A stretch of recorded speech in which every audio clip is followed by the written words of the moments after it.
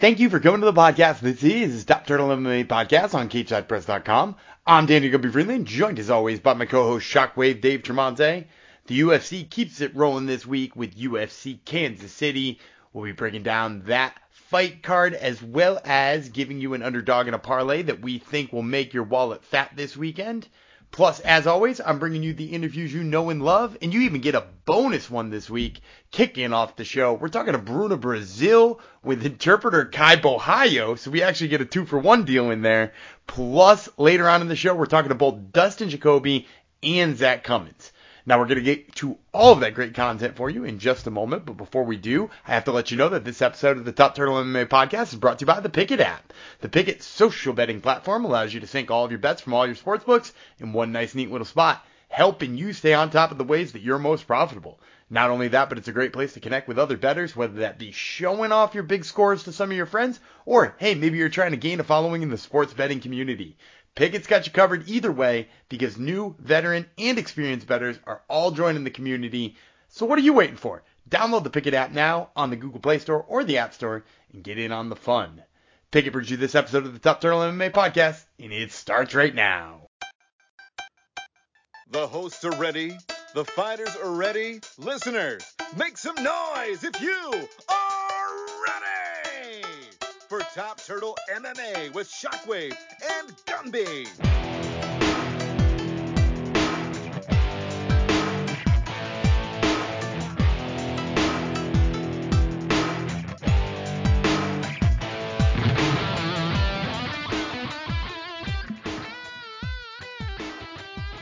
All right, joining me today is Bruna Brasil, who fights Denise Gomes at UFC Kansas City. That fight is on April 15th. So I wanted to start here, Bruna.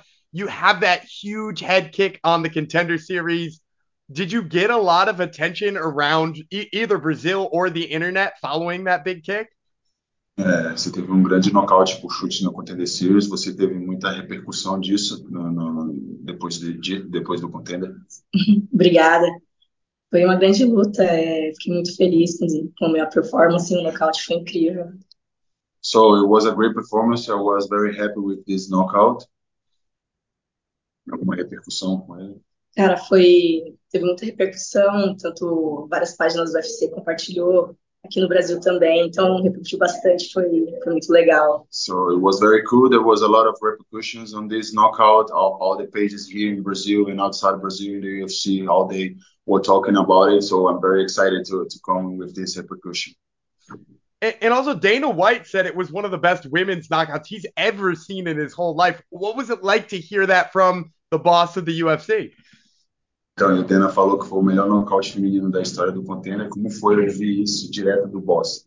Cara, foi incrível. Eu não esperava tudo isso, né? Acho que a gente não imagina. Depois que eu assisti e revi, eu falei, caramba, me senti muito abençoada por tudo que aconteceu, por essa repercussão, por ele ter gostado muito do nocaute, né?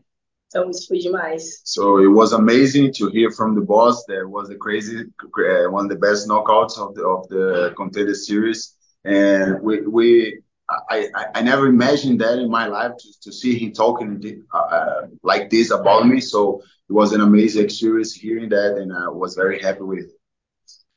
Absolutely. And now we're on to the next step, which is obviously your debut. I wanted to ask you about your choice to document so much of your debut. You know, you've got the vlog series on YouTube leading up to it. What was sort of your decision behind putting so much of that of yourself out there? Então, você vai fazer a sua estreia e você tem está documentando tudo isso, botando no seu YouTube, botando nas suas páginas de redes sociais. De onde veio isso na sua cabeça? Como foi que você pensou nisso? Bom, eu sempre gostei bastante dessa parte da mídia, né, de poder mostrar meu trabalho, de aparecer, é uma parte que eu gosto bastante e que me motiva bastante, a repercussão, o conhecimento das pessoas, então eu acho muito legal poder compartilhar.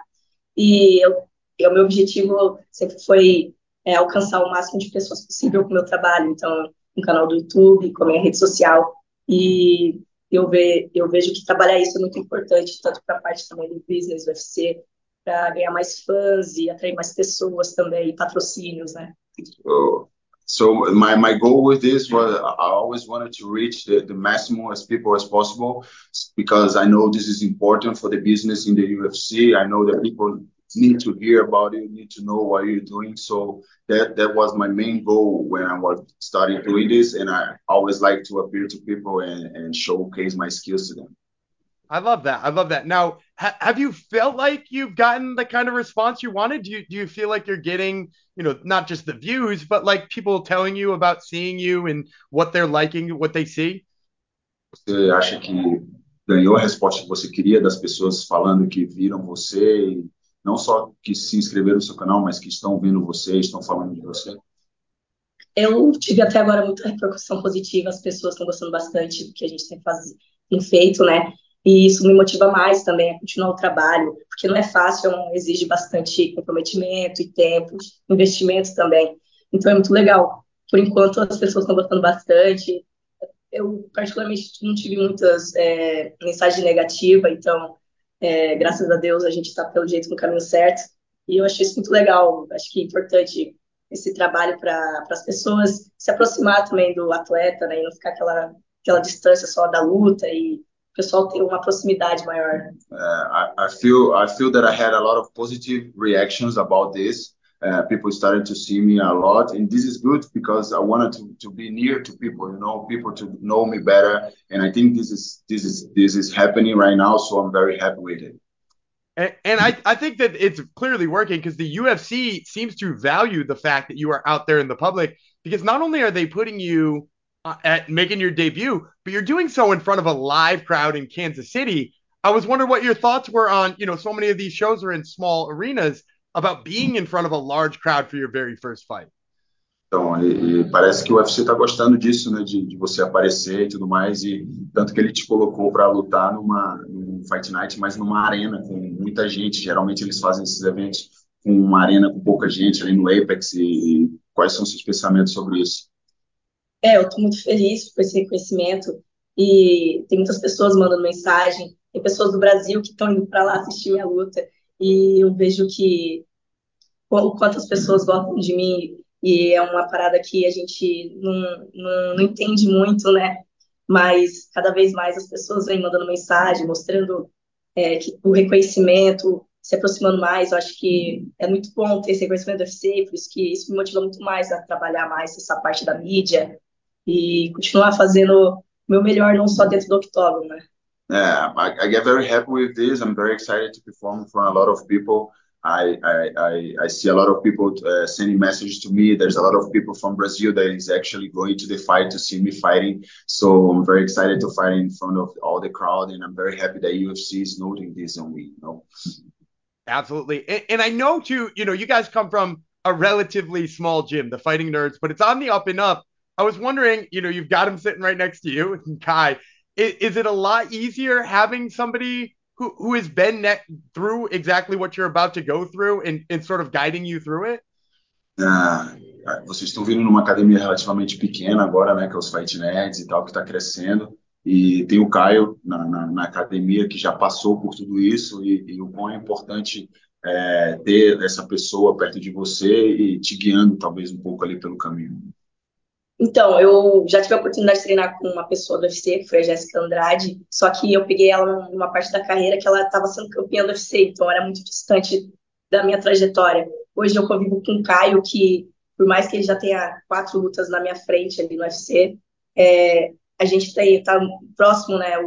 Ele entrou no UFC há 2 anos atrás, então eu estou entrando agora, passou pela mesma trajetória do Contender, então eu vejo que o que está acontecendo com ele aos pouquinhos ele vai me puxando junto, eu vou me inspirando muito no que ele vem também trabalhando, fazendo, e vendo que as coisas que vão acontecendo com ele, a forma que ele age perante a UFC, a mídia, isso me inspira bastante. Ele é uma personalidade muito forte como pessoa, então ele se impõe bastante, ele vem ganhando muita notoriedade, e isso me inspira muito. So I already training with Jessica Andrade before I came to the Fighting Nerds. But she was champion as this time, so wasn't relatively near from me. She wasn't very close to me.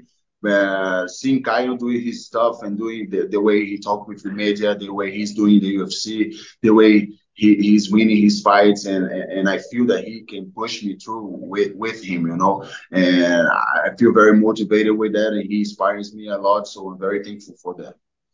That's excellent. Great to hear. Look at that moment. What a beautiful moment that is. Let me ask you a quick question too, because I want to talk about the fight itself. But I love hearing nickname stories. I asked Kai about his earlier. Do you mind telling me where you got the nickname, the special one, and who started calling you that?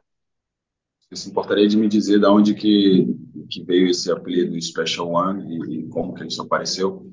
Esse apelido foi o meu agente, o Ivan Jatobá, que veio com esse apelido. Ele disse que quem se denominava dessa forma era o Mourinho, o treinador de futebol, e por eu vir do futebol e gostar muito, ele assimilou bastante isso. Ele fala que eu sou uma pessoa muito especial, uma atleta especial, então ele assimilou bastante o The Special One, e me presenteou com esse apelido. So it came from my manager Ivan Jaitoba. He knows that I came from football, and he told me that Jose Mourinho, the football coach, he calls himself the special one, is his nickname. So he thinks I'm really special, a special person, a special athlete, and he presented me this nickname, and I love it, and I'm using it. I love it. I love it. Now, I don't know that too many people know about your football background. How long did you play football before you came to MMA, and what sort of made you make the switch? Não sei se muitas pessoas sabem desse seu background no futebol. Então, por quanto tempo você praticou futebol e antes de ir para a MMA, e como foi fazer essa mudança? Eu, desde criancinha, comecei no futebol por causa do meu pai. O Brasil é o país do futebol. Então, aí eu pratiquei até os 19 anos, mais ou menos. Foi quando eu comecei a trabalhar, a estudar, e decidi que eu precisava fazer alguma atividade física, e eu sempre gostei muito de arte marcial, e foi onde eu falei, cara, eu preciso fazer uma luta. E comecei a treinar, e foi onde eu deslanchei. Comecei no kickbox e fui pro MMA na sequência. So I've been doing football since I was little. I trained football until I was 19 years old. Then after that, I started to work and study a little bit more. And then I find myself in a position that I need to do some exercise. And I always liked martial arts, so I started kickboxing and do a little bit of this training. And after that, I fell in love with the sport, and then I did the switch to MMA, started doing jiu-jitsu, and I love it since the beginning, and here I am right now. That's right. And now let's talk about here you being there right now, because this is a very exciting fight. Because not only do you bring all of the striking skills that you've got, but you've got a fighter in front of you who wants to fight that same style, right? She's a Muay Thai style fighter, Gomes is. She likes to swing. Were you excited when they gave you that booking with somebody who seemingly would want to stand and strike with you? Agora vamos falar da luta em si, né? Então, você é uma garota que vai trazer o striking ali, todo mundo viu o seu striking, e você está enfrentando uma garota que também gosta do strike, que vai trazer a luta para você. Você ficou muito animada quando você soube que você ia enfrentar ela. Como que foi isso para você? Um dos meus treinadores, o Flávio Álvaro, ele falou que seria muito legal se eu pegasse uma strike, que normalmente não vinha acontecendo, que seria muito bom para de repente conseguir um bônus da noite. A luta em pé ela é muito atrativa, então eu fiquei super animada com essa luta. Vai ser uma luta muito da minha parte técnica, acredito que da parte dela mais aguerrida, então eu vou ter um posicionamento ali de acalmar a fera, e vai depender tudo do meu posicionamento, acho, na luta. So since I got the contract, my coach Flavio Álvaro, one of my coaches, talked to me and said to me, "Oh, it would be good if you get a striker too, because you can do a fight of the night and get a fight of the night bonus." So I think it will be a very good matchup. And I think it's going to be a very good matchup. I'm coming with my smart striking, and she's coming with her aggressive striking. So everything's going to depend how the fight is going. But I think I'm going to be dominant on this fight. Well, I usually like to end these with a prediction. What's your official prediction? How do you see this one ending on April 15th? Como que você acha que essa luta vai terminar no dia 15 de abril, sua predição? Eu sinto que vai ser nocaute, e estão pedindo que seja no segundo round, para ter um pouquinho de emoção. So I feel it's going to be a second round knockout. It's going to be in the second round because people deserve this kind of emotion in the first. Well, I absolutely love it. And once again, fans, this has been Bruna Brasil, who fights Denise Gomes at UFC Kansas City. That fight is on April 15th. Bruna, thank you so much for the time. I really Thank appreciate it. you. Nice to meet you. Well, we have enjoyed that interview with Bruna Brasil. I once again am Daniel Gubby Freeland, joined now by my co-host Shockwave Dave Tremonte. Dave, we obviously got to start here. UFC 287 was an absolute banger. Of course, capped off by Israel Adesanya getting his middleweight crown back from Alex Pereira. The quadrilogy fight, if you want to count the two in kickboxing, with one finally going his way. But my question for you is, now that we're 1-1 in MMA, Dana White seems not so committal about doing a trilogy in MMA. What are your thoughts on that? Yeah, I'm actually with our man Dana on this one. While I think a trilogy is fine and it could totally happen, when the second fight ends so decisively, where a man is out cold, not just the refs stopping it as he is, sort of listlessly defending himself, but actually KO'd. I don't need to see that fight right away. I think Pereira should rest up after such a knockout anyway. And while Israel Adesanya has cleaned out the entire division, and I actually can't think of anyone more deserving than a Pereira rematch of a rematch, I just don't need to see it right now. It feels more 2024, 2025 to me. I think the UFC has something in mind for Izzy. I saw Jan say that he would cut down in weight, former 205 champion that holds a win over Izzy. Obviously, Khamzat is in the mix. Very interesting striker versus grappler matchup there. There's no one else really in like the top 8 that I want to see him fight. So long story short, Gumby, I don't mind the trilogy. Don't need to see it right away. How about you? Yeah, I don't need to see it right away either. And, you mentioned the second fight ending with a brutal knockout. It also ended with a brutal knockout of a guy who had never defended his belt.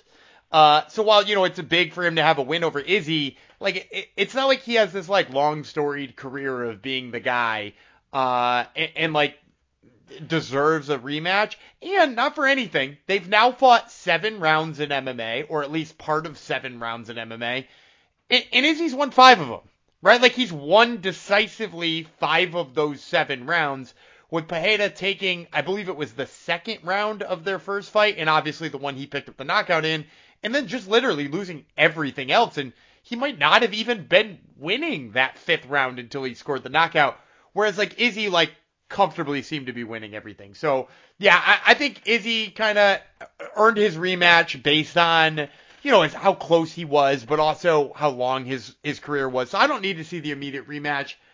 I'm with you that I think they have something big in store for Izzy. That's why he was automatically, like, no-selling the trilogy fight.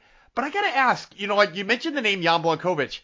Does that seem big to you? I mean, I think Khamzat does, but does Jan seem like a big move coming down? It doesn't, but when I'm faced with the other options of who's actually at 185, I could see how that sells well on a poster and in a video promo package, just being that he is a former champion, etc. Yeah, I think that's true, but if they're looking for something big, I think it's Khamzat. The rest of the people in the division, look, I'm not looking for a third Whitaker fight. I'm not looking for a third Vettori fight. I'm not looking for another Paulo Costa fight, or, like, I don't think Dricus du Plessis is ready yet. Like, there's a lot of names out there that are kind of close, but not interesting. I really do think if he was no-selling the trilogy fight, I think he's got Khamzat ready in the waiting. Yeah, I agree with you completely. It feels like Dana's always very purposeful in these post-fight press conferences, even though he plays it very innocent victim, like, well, I'm just a promoter here, and I'm just going off what I just saw, and this makes the most logical sense. He always has something up his sleeve, and I think he's got, that kind of magic card to play. All right, well, you're not too interested in the trilogy fight, but I'll tell you what I know you are interested in. It's our Fights, Dogs, and Parlays segment, our favorite segment on this show for UFC Kansas City, which is actually a low-key, very nice card coming off of a massive pay-per-view and other big fight cards on the horizon. This one just kind of snuck up on me where I'm like, wow, this is a great card. So let's get into it, Gumby. But before we do, does anyone sponsor this edition of Fights, Dogs, and Parlays? Absolutely. Fights, Dogs, and Parlays is brought to you by Maroon Social, Marune. Maroon Social is the one and only social media app for the martial arts enthusiast. Whether you do kickboxing, judo, sambo, jiu-jitsu, or any other martial art, you can use Maroon Social to log your training sessions, tag your training partners, log competitions, weigh-ins, and so much more. Ditch that dirty jiu-jitsu journal and get yourself Maroon Social wherever it is you download apps. All right, so we have a Max Holloway fight headlining this card. Max, the -185 favorite to Arnold frickin' Allen, a +150 dog. This is a very fun fight. Max Holloway has entered a very, I don't want to say weird, but it's a tough part of his career when he cannot beat the current champion in Alexander Volkanovski. So he's kind of at gatekeeper status, and it doesn't get more gatekeepery than the surging Arnold Allen. So let's just go into it. Max Holloway is coming off a loss to Alexander Volkanovski. He beat Calvin Kattar and Yair Rodriguez to earn that trilogy fight with Volkanovski after losing the previous two.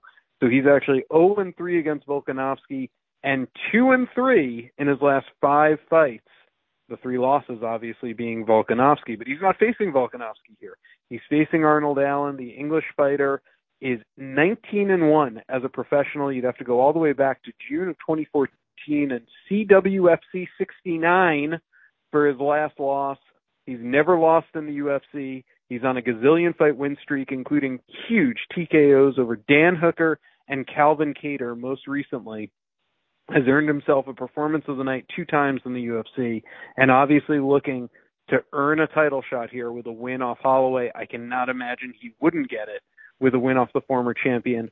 Who you got? I'm actually going to go with Arnold Allen here.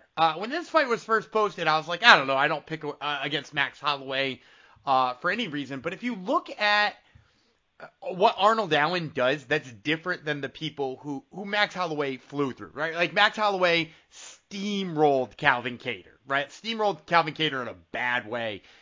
The difference between him and Arnold Allen is that Arnold Allen moves between his grappling and his striking pretty well.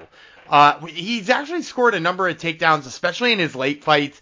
And even when he doesn't, the fact that he's moving between the grappling and the striking actually opens his striking up more. And one thing that you can note about Max Holloway is he actually does give up kind of a lot of takedowns. He's given up a couple to Volkanovski. He gave up a couple to Brian Ortega. And I know some people who are out there are like, well, you know, Brian Ortega got a little bit of the grappling going against Max Holloway too, and how'd that go? But the difference here for me, and why I do feel some confidence in Arnold Allen, is that Arnold Allen isn't just a grappler, which is kind of how I feel about Brian Ortega.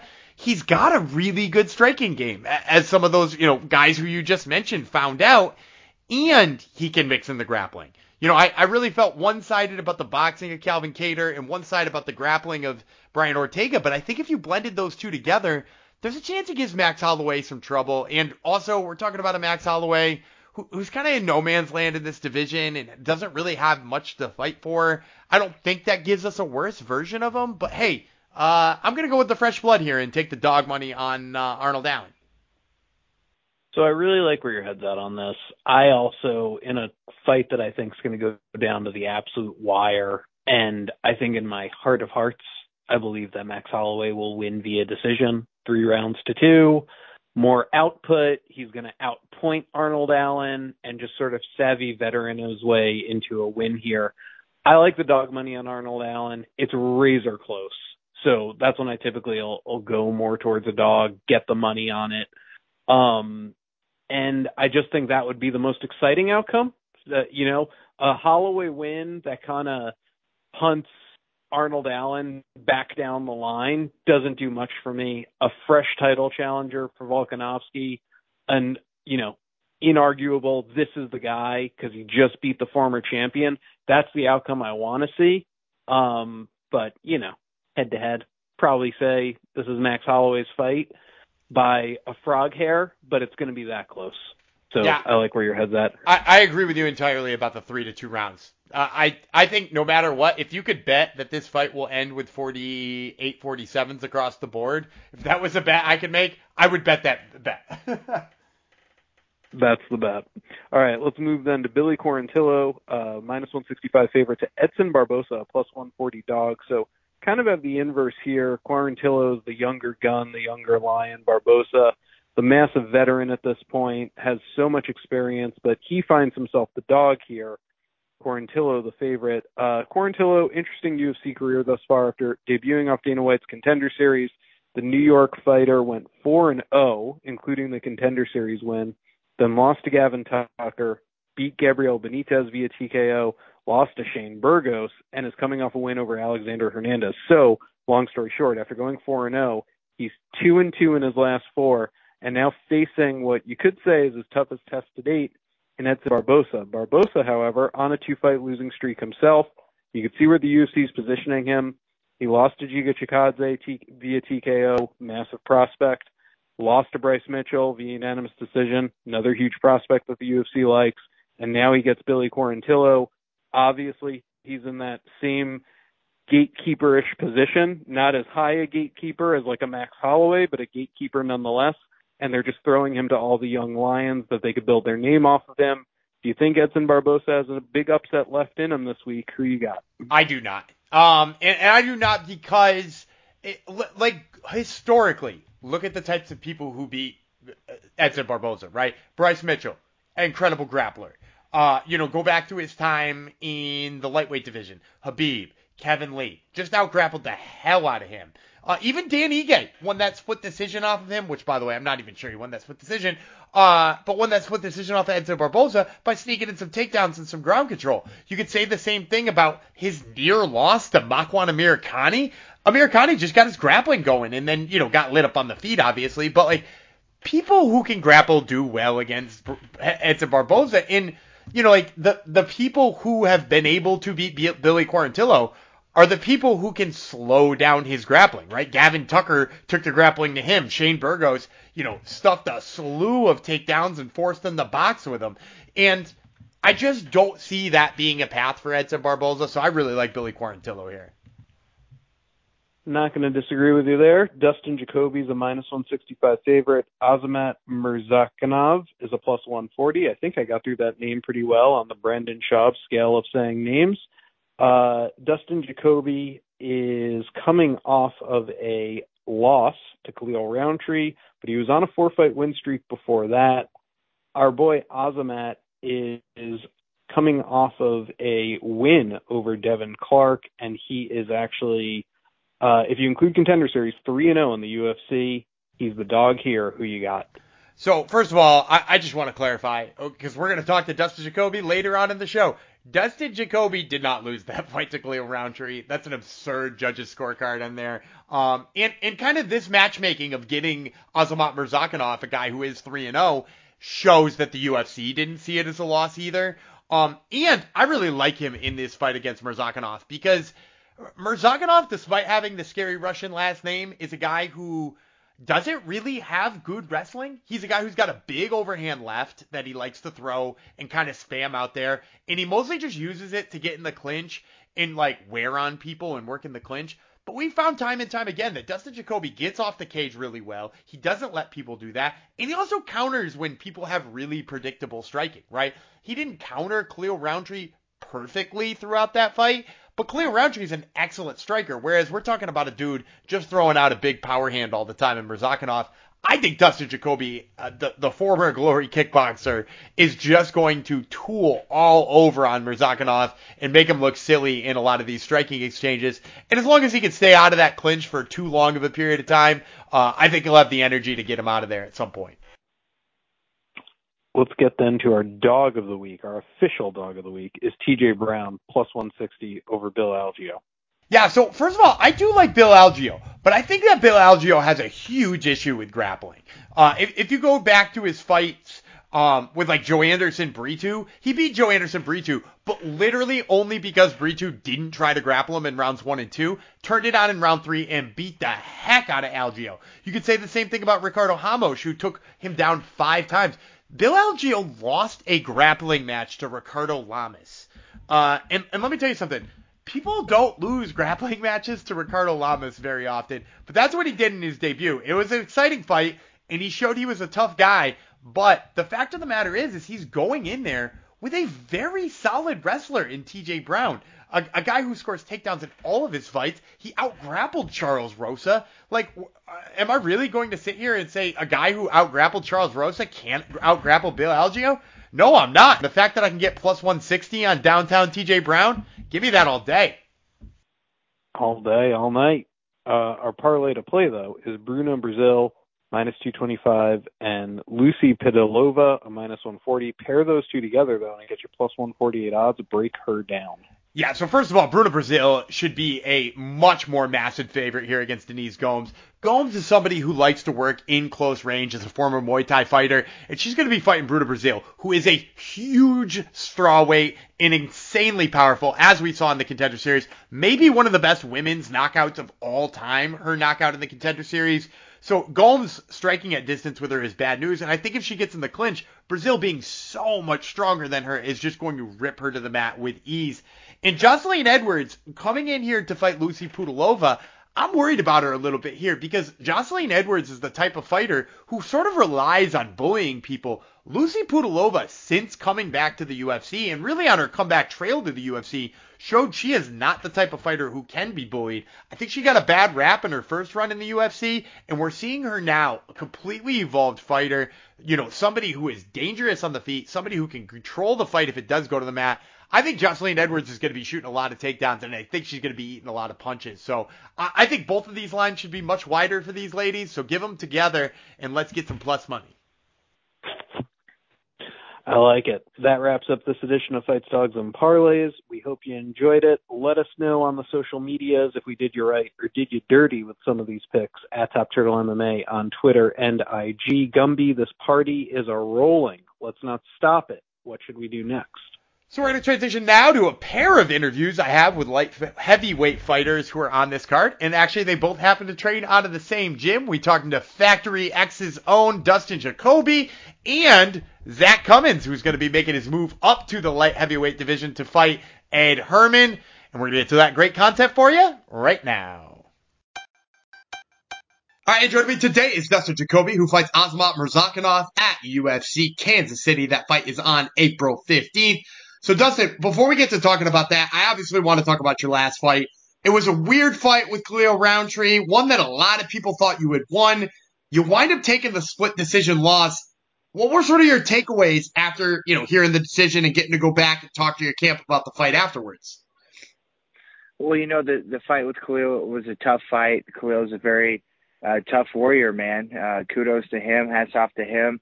I certainly thought I did enough to win the fight. I think several others thought that as well. And the most important guys sitting ringside judging the fight thought differently. And it was pretty upsetting. One of those judges had Khalil winning round 2 when that was clearly my best round. And I thought I really took the fight to Khalil. And then when after the fight concluded and I went and shook his hand and was giving him props, it was a tale of two tapes. I certainly thought that I had won, and you could see that he looked a little defeated. And I think we were both shocked when they announced him as the winner. But as I've said, man, you have to move on. I can't dwell on that in order to, continue moving forward. I can't be hung up in the past. And that fight's done with. Unfortunately, I got paid like I lost that night. But fortunately, the UFC they re-upped me with a new contract, which was super nice, another 4-fight deal. And if you look at the official UFC rankings, him and I are both ranked number 13. So on the UFC's end, I don't think that they think that I lost that fight either. So, the train rolls on, and we've got a tough matchup next weekend. Yeah, and I was going to ask you that too. It feels like, you've been asking for these step forwards, right, this whole time through the UFC. We've been expecting you to get a ranked opponent. You get Azamat Murzakanov now. Does it feel like the UFC thought that was a win? Yeah, I think so. I mean, like I said, they paid me a new contract. I got a bump in pay as if I'd won. The rankings show that Khalil and I are both number 13. I think the light heavyweight division is just a little clustered up right now. Guys already had fights. Ryan Spann was already fighting Krylov, and guys like Volkan Ozdemir having visa issues and can only fight out of the States. And then you got, the guys at the very top, Jiri and Jean and Ankalaev. I mean, those guys are all injured. So I think there's just kind of, you got to take what they give you. And Azamat's he's an up-and-coming fighter. He's undefeated. He's explosive and has a lot of power. So I got to prove that, I'm kind of the gatekeeper right there. And I got to keep him below me, and I got to keep moving forward. Absolutely. Now, I want to talk about the stylistic fight against Murzakanov. But before I do, I wanted to ask you about some of your training going on at Factory X, because I noticed on Instagram you had posted a picture of you training with Olympic champion wrestler David Taylor, coming out to Factory X, working out with you guys. How did that come about, and how did he wind up specifically at Factory X with you? Yeah, David's been out training with us a couple different times. Obviously, he's a very high-level wrestler, an Olympic champion, and a world champion, and he's always welcome at Factory X. But I believe my manager, Jason House, and Iridium Sports Agency has that connection.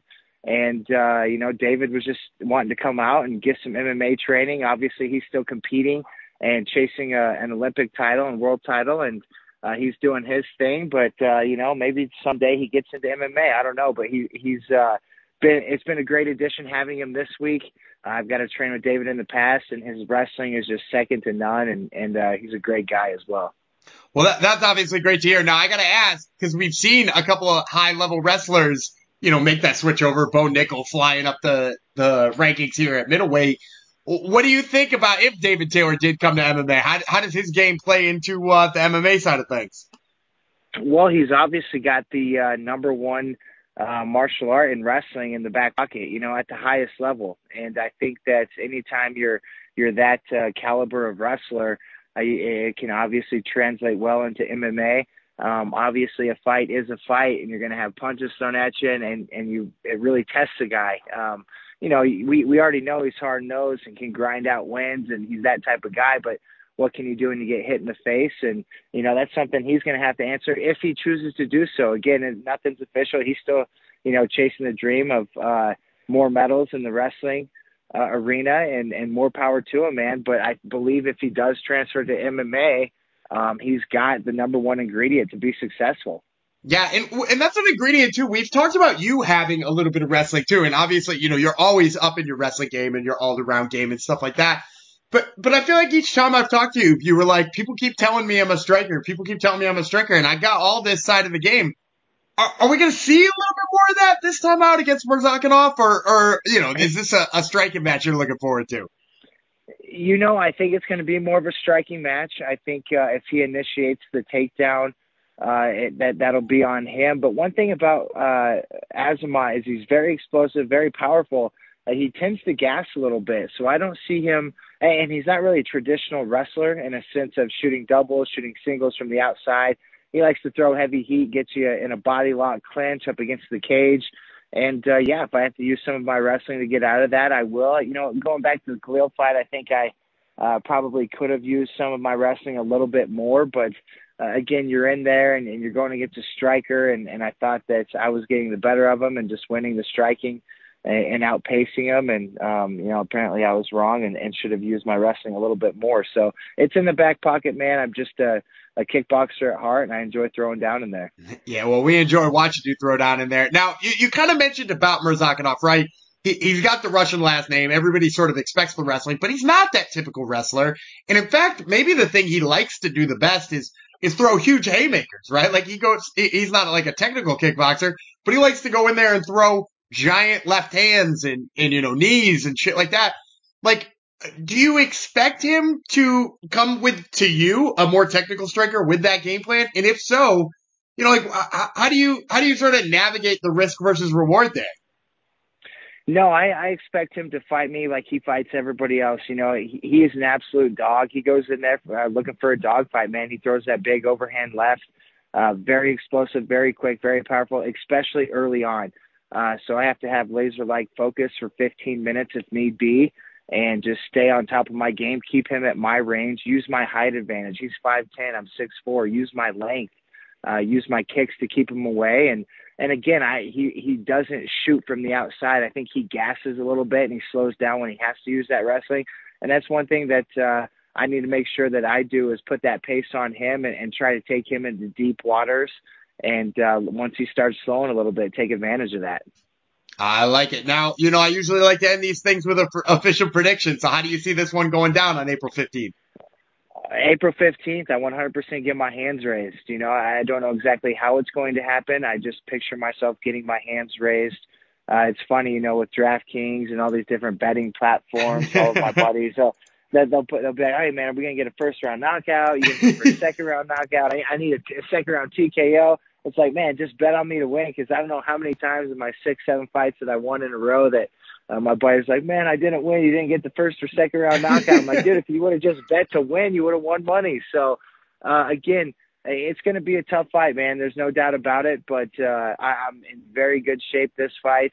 And at the end of the night, I 100% see my hands getting raised and celebrating with my family, friends, and fans. Well, there you go. Not only did we get a prediction, we also got some betting advice as well. That, once again, was Dustin Jacoby, who fights Azamat Murzakanov at UFC Kansas City. That fight, once again, April 15th. Dustin, thanks so much for the time, man. I really appreciate it. Yeah, I appreciate you, Dan, and looking forward to catching up after a big victory. All right, joining me today is Zak Cummings, who fights Ed Shortfuse Herman at UFC Kansas City. That fight is on April 15th. So, Zak, I wanted to start by talking about, you know, the fact that you've been out of the cage for quite a while. I know you herniated a disc in your back a couple years back, and you've sort of been away since then. Can you take us a little bit through what that looked like and what the recovery process was like, and, you know, sort of how you made it through all that? Yeah, it was rough. I mean, it's something I was kind of babying a little bit, and then you know, I was getting some like epidural injections and stuff just to kind of keep it at bay and everything, kind of deal with the pain, but it wasn't, you know, overly too bad. And then, man, just one day I was training, it was causing a lot of pain and stuff, and then I was just in a really awkward position, and I sneezed. And I think because it was already herniated out, like it blew the disc out where it was like dangling to like the next vertebrae down. It was completely blocking off my spinal cord. And it just normally like they barely poke out, touch the nerves, and like that's what most herniated disc is like. And yeah, it was very bad. It was one of the worst that the neurosurgeon seen that did the surgery on everything, you know, later on down the road. But yeah, it was rough. I couldn't move. I really could barely get out of bed. I couldn't sleep. It was honestly probably the worst pain I've ever dealt with or anything. And it was, quality of life basically went to like next to nothing, physically anyways, you know. I mean, obviously home and family stuff was good, but I didn't know if that was going to be the new normal, of just kind of be stuck in bed and, you know, barely getting out. My wife having to help me get dressed and all kinds of stuff. It was a rough few months. And then, you know, we were able to get in and finally have surgery. And he basically just kind of clipped out the disc that was basically blocking off the spinal cord, completely hanging out. And that immediately released some pressure and kind of made me feel, you know, much better and stuff. It took a long road to be able to get back to like exercise and moving and stuff like that. But we eventually got there, and, you know, now we're able to get back to the thing that we love to do. Well, that's awesome to hear. Now, I want to ask the question here. You know, you said it took you a while to get back to exercising. I assume it took even longer to get back to doing, you know, MMA and wrestling and all the stuff that goes along with that. How long in total were you away from the gym? I mean, it was one of those, I don't really know, because I own a gym. So I was, you know, even whenever I couldn't do anything, I mean, I was like crawling in and like sitting down and coaching and trying to, you know, explain things to other people. And then just, you know, a little bit more and more, you know, then it's like I'd get into a position where I was basically teaching, you know, top position grappling, you know, like, or whatever it was, like whatever I could do. And I just kind of little by little showed more and more, and then started, you know, doing a little bit more. And then, yeah, I own it. I don't know. It was, yeah, months and months and months down before I really even got a full blown. And honestly, I mean, like I was training some with our guys and stuff, but like before I actually hard wrestling and hard push and stuff like that, I mean, it was not that long ago. Wow, that's brutal. Now, yeah. I also want to ask too, because you know, you mentioned in there that you do own a gym. But I noticed that, you've chosen to do your training camp, or at least part of your training camp, out at Factory X. What was sort of the calculus that went into the decision to do a little bit of the training camp now that we're a little bit closer to the fight out there? Yeah, I mean, it's that hasn't changed. I've been Mark's been my coach, and I've done camps out here in Factory X since like 7 years or so. So 7 or 8 years. It's been a minute. So it's one of those things that where, years ago, Kraus met Mark out on the road and, kind of helped pads for him and stuff. And, we were kind of the two top generals in KC. We just kind of were, we had our own gyms and did everything where we were the coaches. And it's hard to just be an athlete when you're like in charge of everybody. So, yeah, James recommended to meet Mark and try out his coaching style and stuff. And, me and Mark hit it off really well. And, ever since then, like all of, most of my fights in the UFC have been, with Mark, honestly. I haven't done, I come out and train for a few weeks, go home for a few weeks, go out and train for a couple weeks and stuff. It's always kind of been back and forth a little bit. I mean, I train a lot back home, but, I'd come out here and stuff. So, that was nothing new. So whenever it was time to do this again, it only made sense to come out to my extended family and my second home and, and train out here with these guys as well. So, I mean, I've been back and forth still, but, tried to spend a little bit more time on this one just to kind of, make sure I did everything right, with it being everything, being how long it's been and stuff. And there was a lot of, bigger guys that are fighting around the same time, and they were all kind of trying to peak at the same time. So it's just kind of been a fun time, a fun camp, and it's just been great doing the thing that I love to do again. Absolutely. Now, you mentioned, like having fun in the gym. I do got to ask too, because I've seen it in your Instagram here and there, being able to share the gym with your daughter, which, she's now finally at the age where she can probably appreciate what you're doing and, hit some pads herself. What has that been like for you as like, the gym dad too? No, man. Like, yeah, she grew up in the gym, and, it was one of those where I'm like, okay, one day I'm going to force her to train, like just self-defense wise. Like, I didn't know when that was going to be. And then like when she was 3, she wanted to get out there. So it was okay. Like she did the warm ups and then like she got out. So she was kind of in and out of the kids class. And then, then like whenever she was about 4, she's super consistent training. She loves it. And she does gymnastics as well. But I mean, she wants to be in the gym as much as she can. And then I kept saying like, okay, I got to come back. Like I want to overcome all this stuff for me.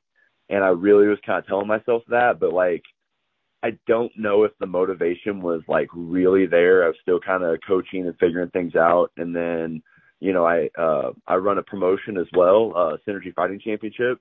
And, she loves going to watch those and watching the guys from the gym fight and stuff. And then one day she just looks at me and she's like, I think I said someone was fighting soon. She's like, oh, that's cool. That's cool. But like, when are you going to fight? I want to see that.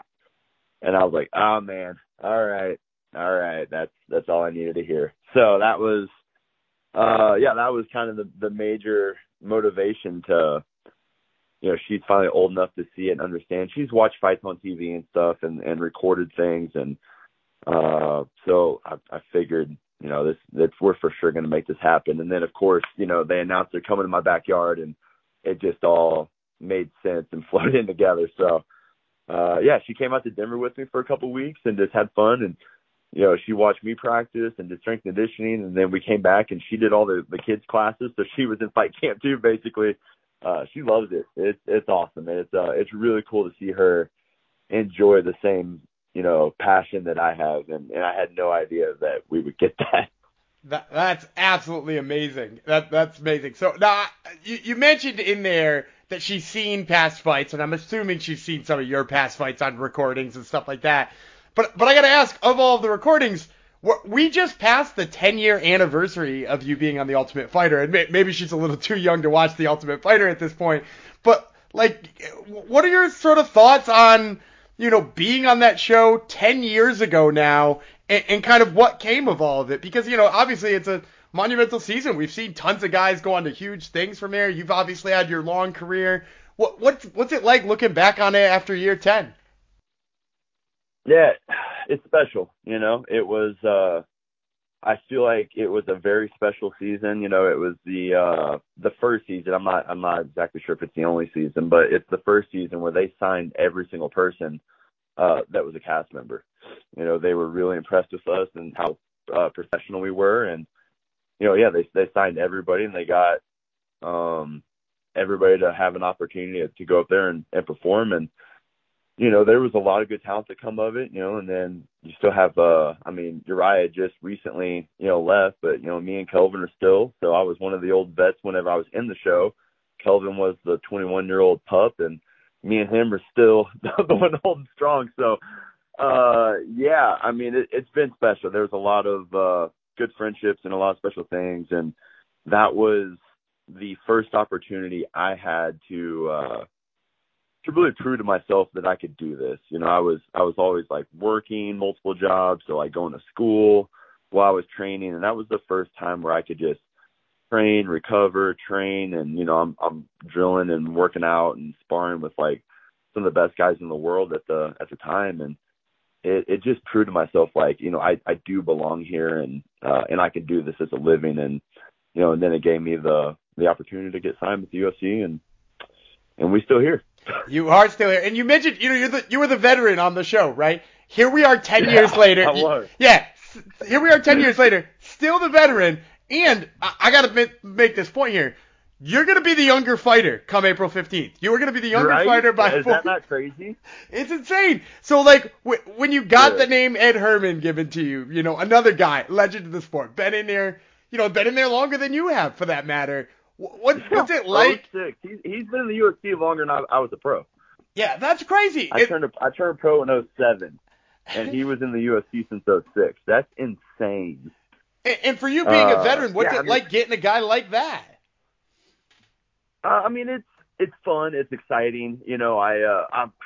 I've always been a fan of Ed, man. Like, he's just my type of dude, man. Like, we've ran into each other multiple times at fight cards and stuff in locker rooms, and he's a fun guy, joking around a lot. He's very similar to me. He's dangerous. He's good everywhere. And but yeah, he's not that crazy young 25-year-old, insane pressure guy that's gonna be gunning to make a name off of me and stuff like that. And it's fun. I feel like we're both in the same spot, where he's on his last fight of his contract. I have 2 left. I think he wants to keep going and get another contract if he can. And so, yeah, you're going to get guys that know, we've seen everything, and it was just, I like competing against guys I respect and stuff like that. So when I got that name, it made sense, and it was fun. Yeah, and we're so looking forward to it. I usually try to end these things with a prediction. So do you have one for me for April 15th? Yeah, obviously I've got all expectations to be sitting there, standing in front of Ed, knocking the dog shit out of each other for 15 minutes. He's durable, I'm durable. We like to put on a fight for the fans. I can imagine that for sure. Now, I'm always fighting for a finish. I'm always trying to do damage with striking, and then if it opens up a submission attempt, which I have a lot of. Yeah, so I still see a finish. I don't. It's not going to happen fast. He's durable. He's good. He's good at recovering and stuff. But if I can continue to overwhelm him with some speed and accuracy and do some work, I can definitely see maybe a late second round finish. Well, you heard it here first, folks, and I'm sure the people of Kansas City are going to love it. Once again, this has been Zak Cummings, who fights Ed Herman at UFC Kansas City. That fight is on April 15th. Zak, thanks again for the time, man. I really appreciate it. My pleasure. Thank you. And that's going to do it for another episode of the Top Turtle MMA podcast. We want to thank you, the fans, for tuning in each and every week. We would not have a show without you guys. We also want to thank our sponsors, Pickett and Maroon Social. And remember that you can check us out on social media at Top Turtle MMA on both Twitter or Instagram. And until next week, I'm Daniel Gubby Freeland. He's Shockwave Dave Tremonte. And we will catch you then.